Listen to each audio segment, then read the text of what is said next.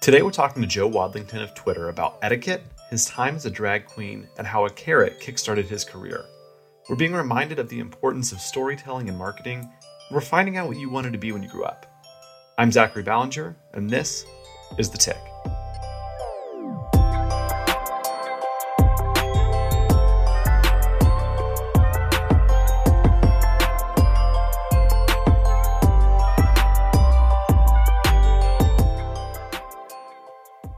All right, today I have with me Joe Wadlington of Twitter. Joe, it is great to have you here.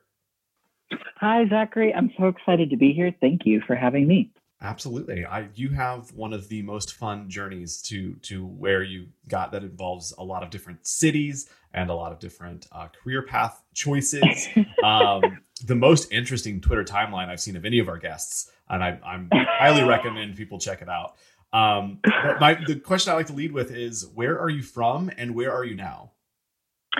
So I am from the Appalachian Mountains in Tennessee, and I grew up steeped in storytelling culture. So I'm a writer. I've been a writer my entire life, and that came from going to church 3 times a week and sitting on a whole lot of porches, listening to people lie about what they were up to early that afternoon. I majored in creative writing when I went to Butler University in Indiana. So when I was 18, I moved 8 hours away. I did not know anyone in the Midwest, but very quickly I knew a lot of people in the Midwest. And I majored in writing, and that's what I finished my degree in. And I have had writing jobs my entire life. So it's kind of funny that when I think of all the folks who had quote unquote more practical majors or majors where there seemed to be a more tangible job at the end of it, almost none of them are doing something now that applies to exactly what they studied, which I think is just a proclamation for a liberal arts education where you learn to think critically more than you learn a specific subject matter, because we're all going to jump around.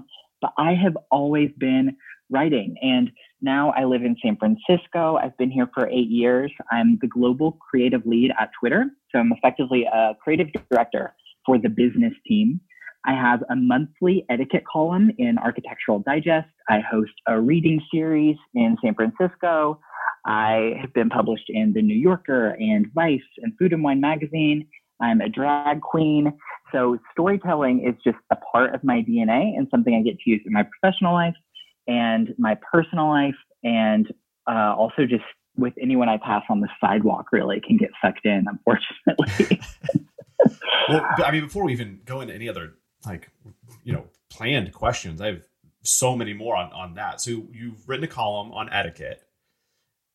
How is this like formal etiquette? Is this like going back to like your knife should always be on the left and facing in, or is this a different form of etiquette?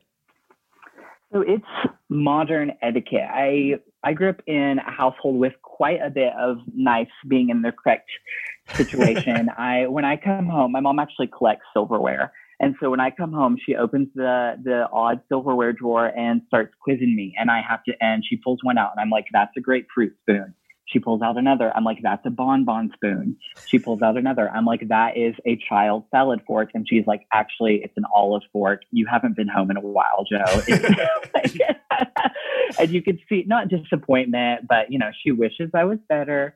And so I grew up with knowing how to politely go about any dish that could come across the table, how to go through any awkward conversation that someone could inject into a dinner party. But then we grow up, and now there are all types of technology and social situations that our parents never could have prepared us for. I got ghosted 2 weeks ago. What do I do with that? What do you do if there is a really close friend that you realized is actually pretty toxic and you want to turn that into an acquaintance relationship and not a friend relationship? What do you do with text etiquette, with wedding invites for a couple that's been living together for 10 years and they're getting married at City Hall? There's all these things that modernly are super common and we're dealing with all the time. And no matter how much etiquette you had growing up, it did not even touch those things. So That's what my column is about. It's called Polite Company, and I am your modern etiquette guide to figure out all the things about texting, Zoom meetings, work from home, dating, those types of things. So if anyone wants to ask me a question, they can do so on the link in my Twitter bio, Architectural Digest Polite Company. But yeah, that's what it's about. I think with technology, there have never been more ways to make a social transgression. And we've never been like more ill-equipped. Yeah, 100%. So I'm going to put you in a scenario, and I want to hear your advice here. And we'll post the link below in the related resources so people can get to your column from there. But let's say we're at a dinner party, and it's non-formal, it's just casual friend dinner party. How much does the etiquette change? And you mentioned that you are a drag queen. So I want to know, does the etiquette change when you and your drag friends are in drag at a dinner party, or versus out of drag, or just with other friends that necessarily aren't? Is there a big gap in the etiquette change there? Etiquette is all about making people comfortable. And I think that's what gets lost, because it's definitely used as a weapon, like socioeconomically, for people to punch down against others who were maybe not brought up where etiquette was or could be a focus of the home. But the DNA of etiquette is to teach someone a bunch of different skills so that no matter what environment they go into, they are fully prepared and they feel comfortable and they're not offending anyone and they can have a good time. And so keeping that in mind with this idea of having a good time, not offending anyone, I would say the etiquette rules are totally on. I would say if you're surrounded by a lot of incredible drag performers, then you would definitely want to volunteer your pronouns, know what other people's pronouns are as well. I would say you're just going to want to sit and watch because you have a show going on. My drag mom is Rock'em Sakura. She's on the most recent season of RuPaul's Drag Race. And sometimes when we're getting ready, I'll be like, oh, do you want me to record, like take a video of your process? And she's like, no, as soon as that camera turns on, I hit Muppet mode and it's over. We're going to be 4 hours late instead of just 2. So just sit back and enjoy the show, I would say. That's great. All right. So let's go bring back. A bottle of rosé. Of course. Well, that's etiquette for everything. Any situation, even, breaking up with that friend that needs to be an acquaintance, you still got to bring the rosé. It's always going to get you a little bit ahead. That's for sure. So let's go back to Indiana, where you went to Butler, where I reside. I love Indianapolis, and I hope that I never have to leave. Love it to death. But you went to the Indianapolis Museum of Art, and you were an intern there for a short period of time.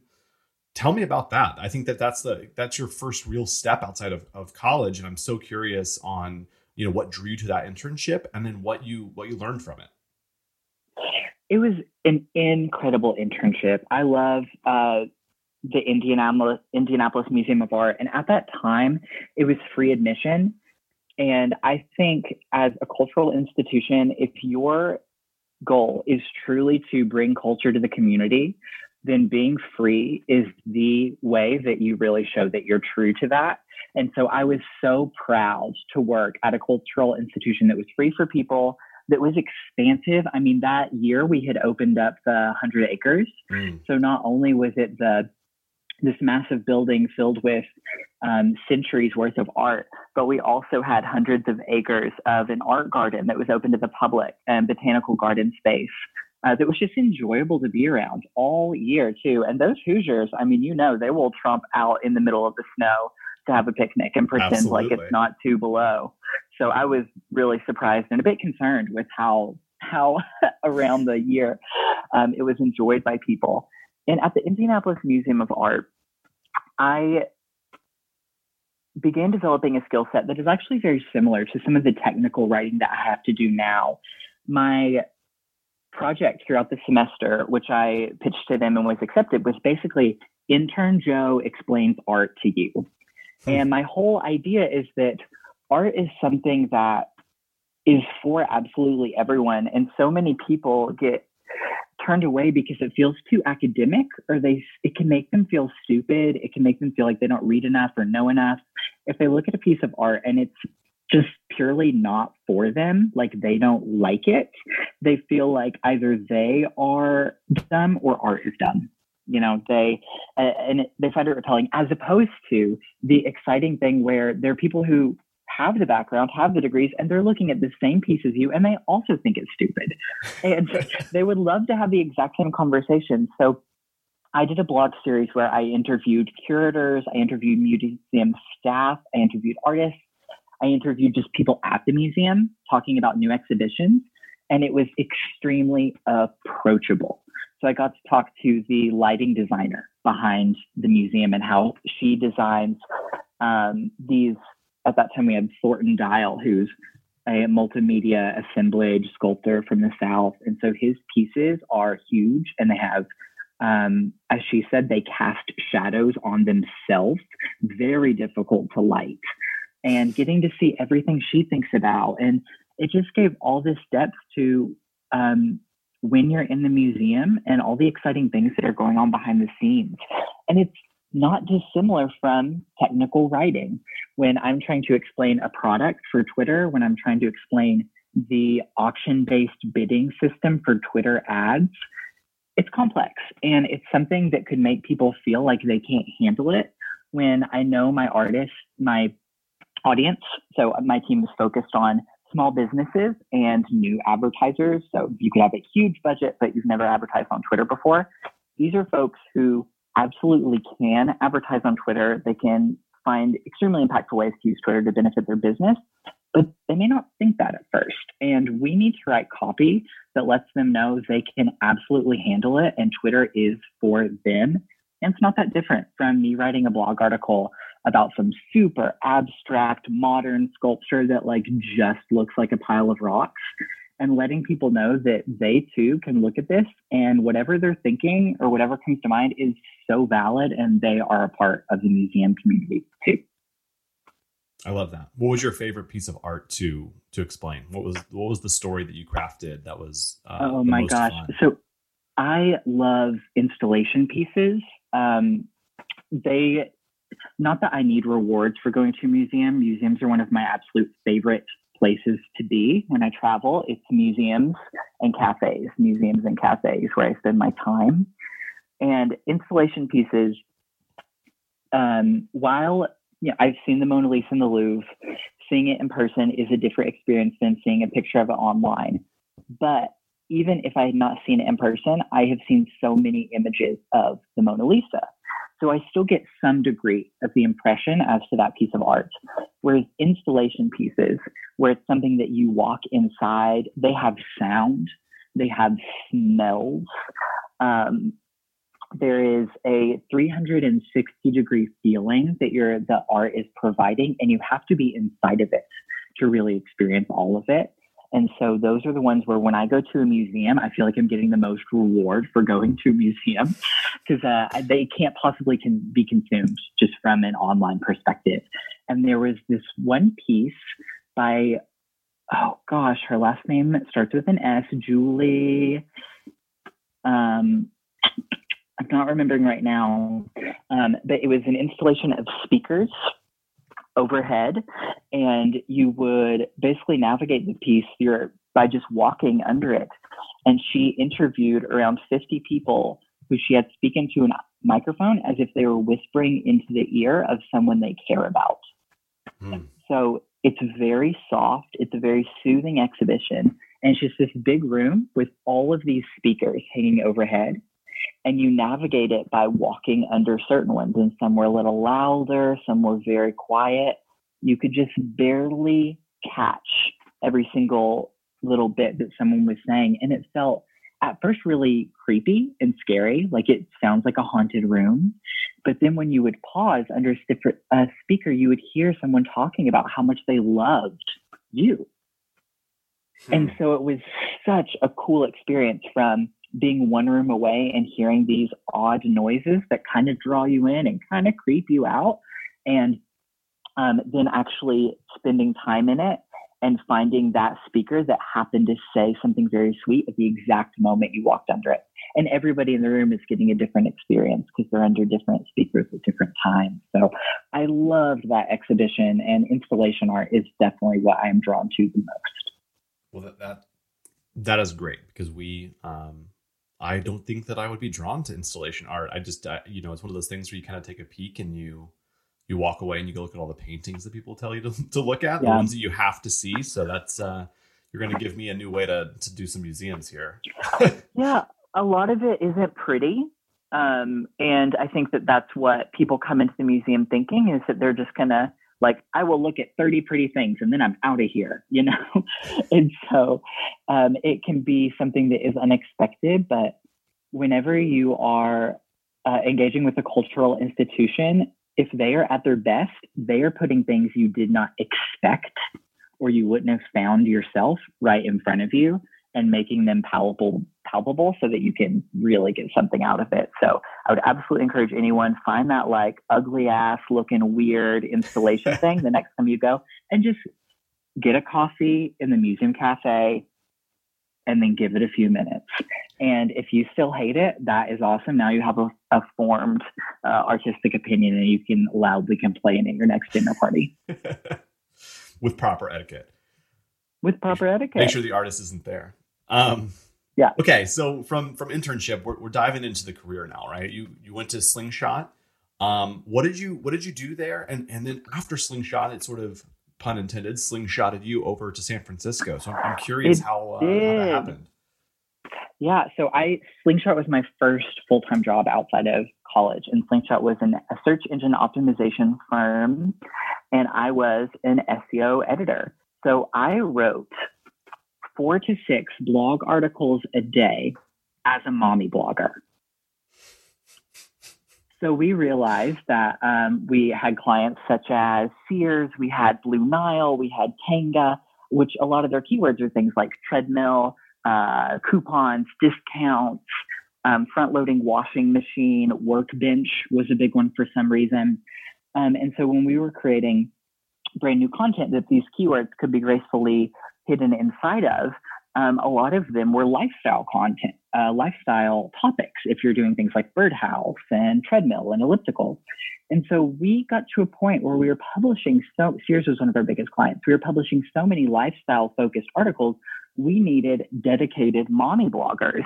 And for whatever reason, the managing team looked at me and said, yes, this 22-year-old gay male that's our mommy blogger. He's so for maternal. Sure. So maternal, very embarrassing and confusing for me when there's actual moms on the team who I'm being picked over or something like that. I don't really know. But that was a really wonderful job for me because, one, it was a writing job outside of my first one out of college was a writing job. My degree was in writing. And I think that was definitely a vote of confidence that I really needed as a new grad, to know that I had, this was something I could spend my entire life doing because I was going to do it anyway. So it was good to have it work out quickly. And then I was at Slingshot for a year. So 4 to 6 blog articles a day. I mean, I made hundreds of pieces of content, and that was so valuable. And the content was not great. It was definitely quantity over quality. But at that stage of my career, and by that I mean first stage, it was just so valuable to do a whole lot of writing. And I love Indianapolis as well. And I hit that place after being there for 5 years. I knew it was time for something new, and I wanted to leave exactly when I loved Indianapolis the most. So I started thinking about California. I had lived in the South, I'd lived in the Midwest, and I wanted something entirely new. And California is definitely a place where when people say it, you can hear like there's like a gold lining to it. You know, it's got great PR. It seems like a land of promise, that type of thing.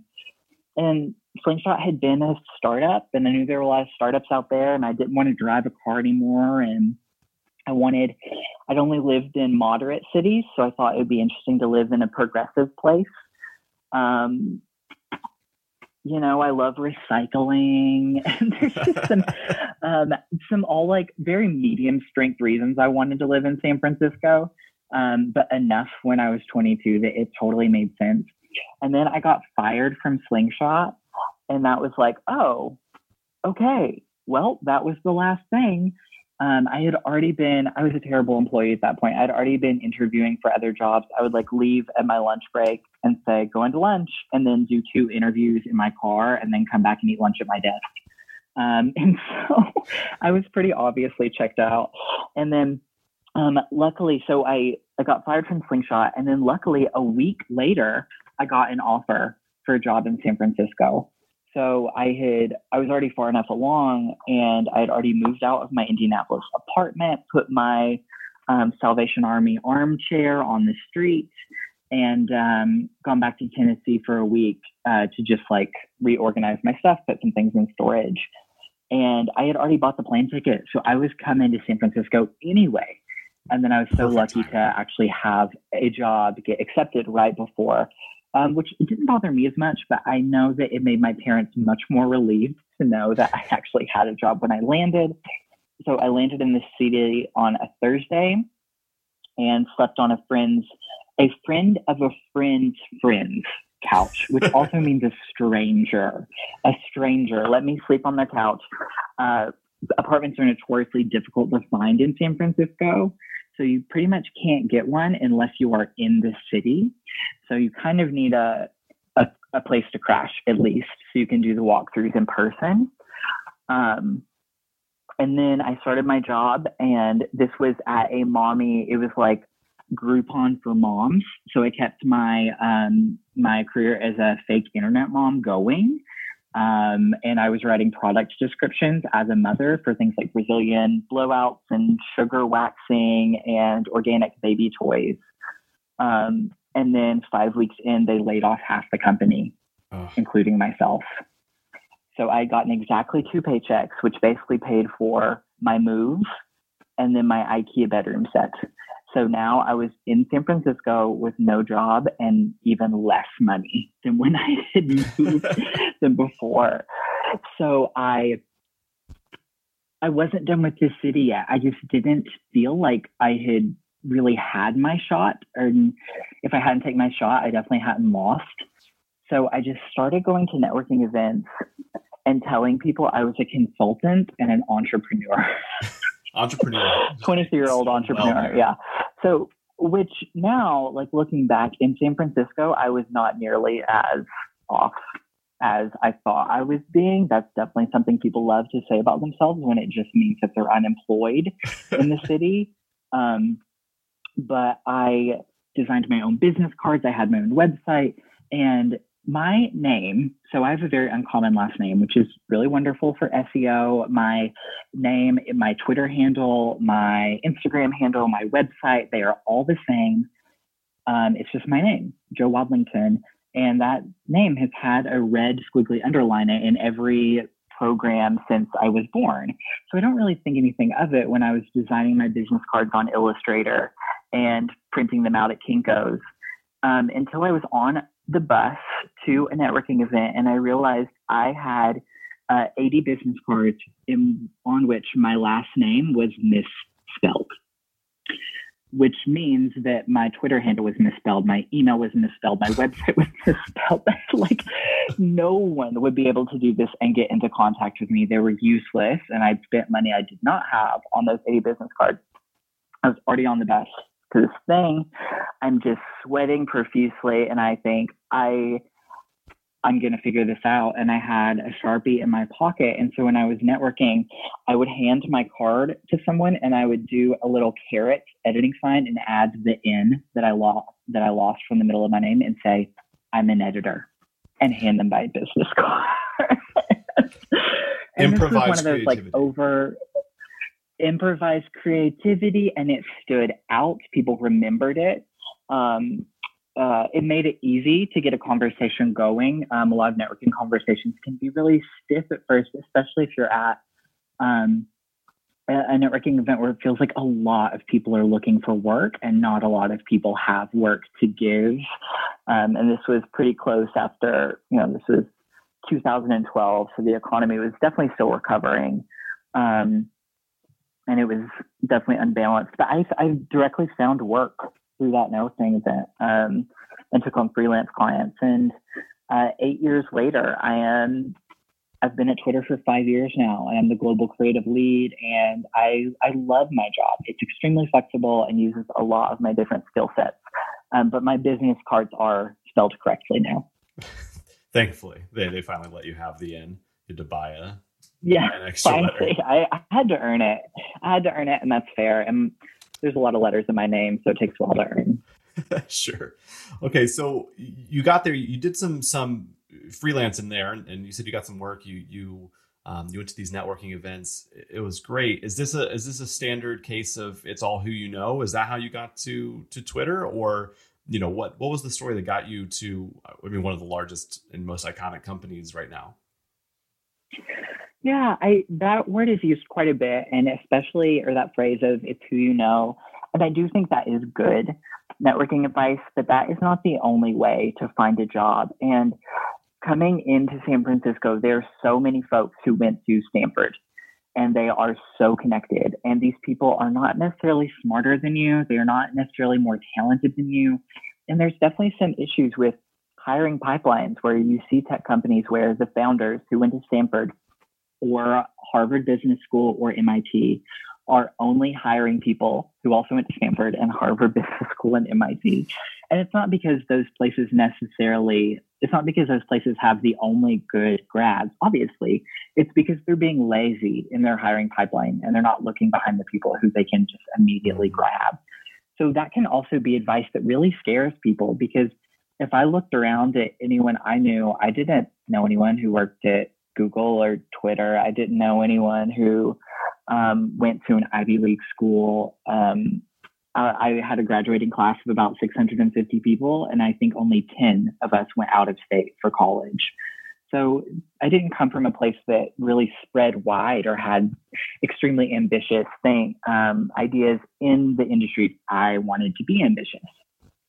Certainly ambition of all types was represented there, but not in a way where I had someone I could call up and I could just skate in for an interview.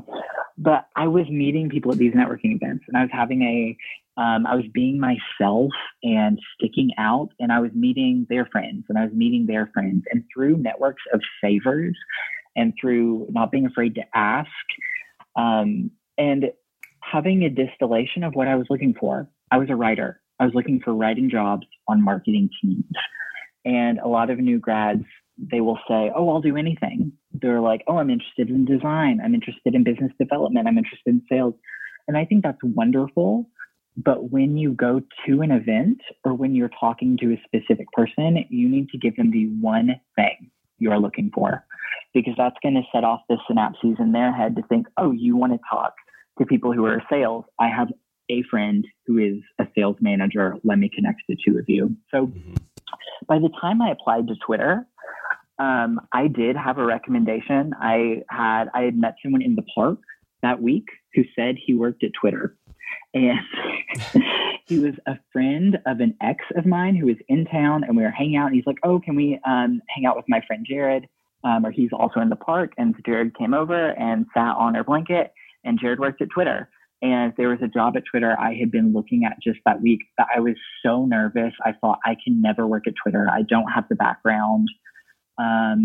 How I was not even going to apply. And then I met Jared, and he's like, oh, I work there. I'll refer you.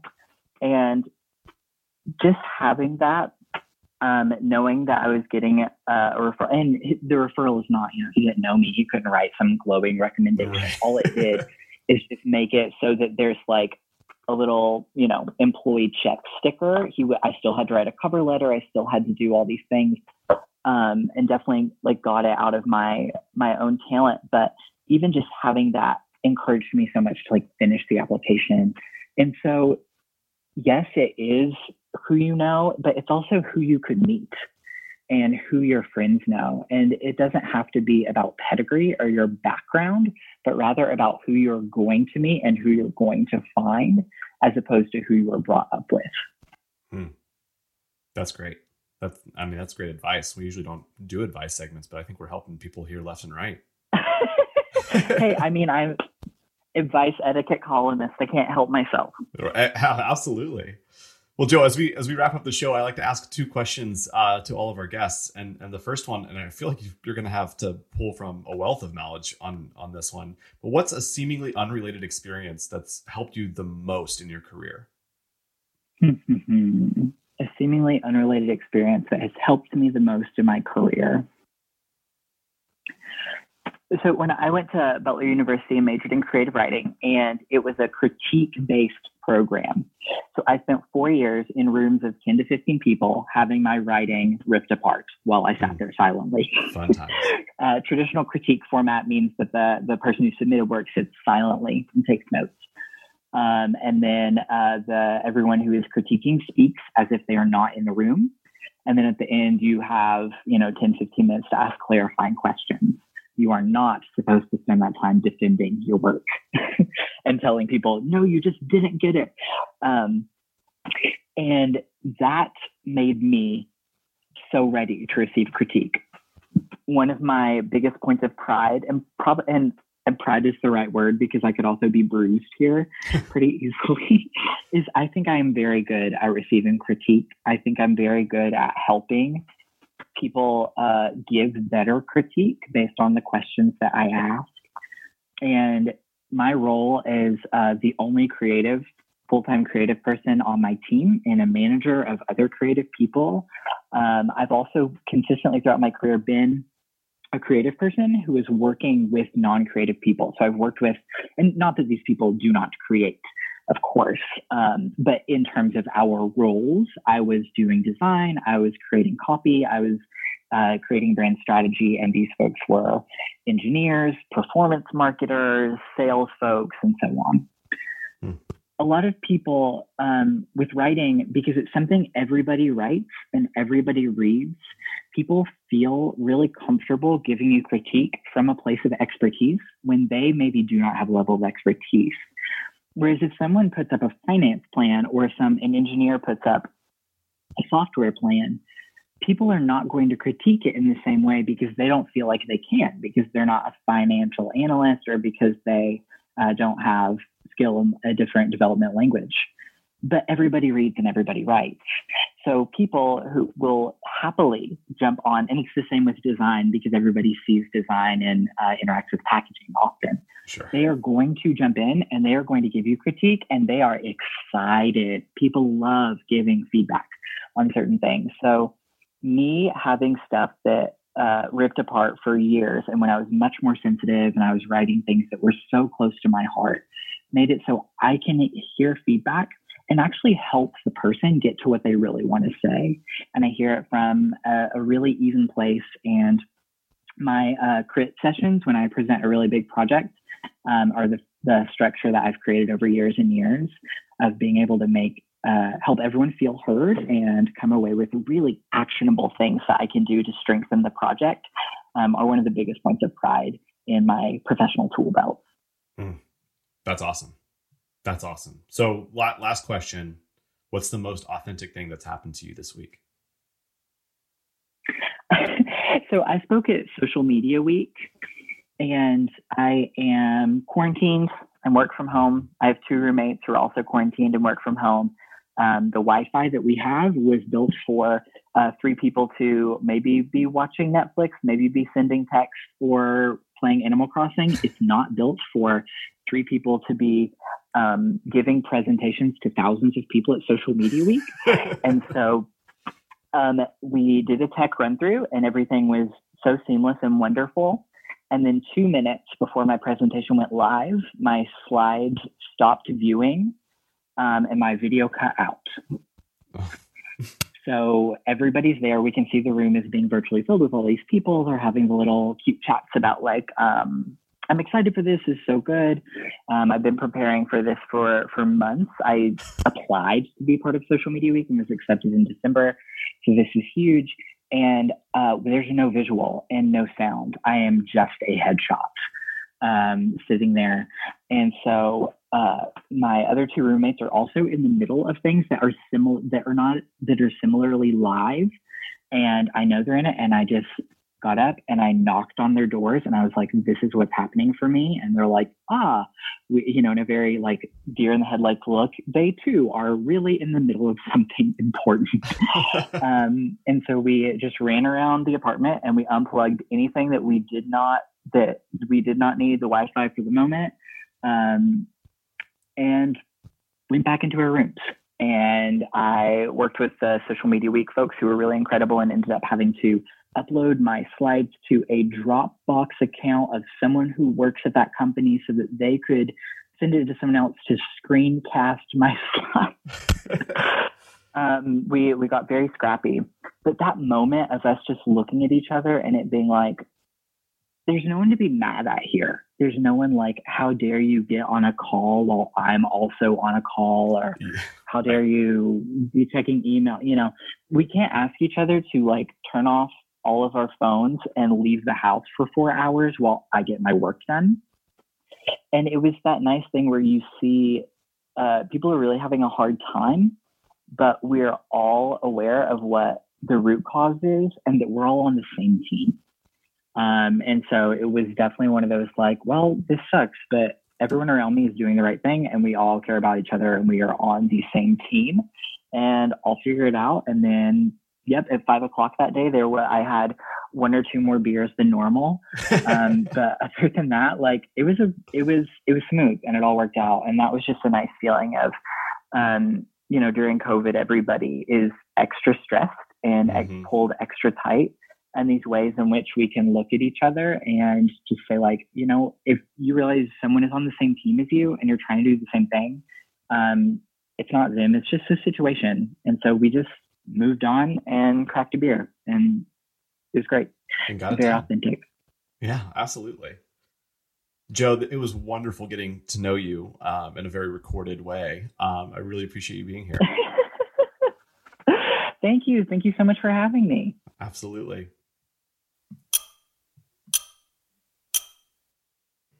I'm not sure if you noticed, but Joe is a storyteller at his core. It was ingrained in him from childhood and has elevated him to where he's at today.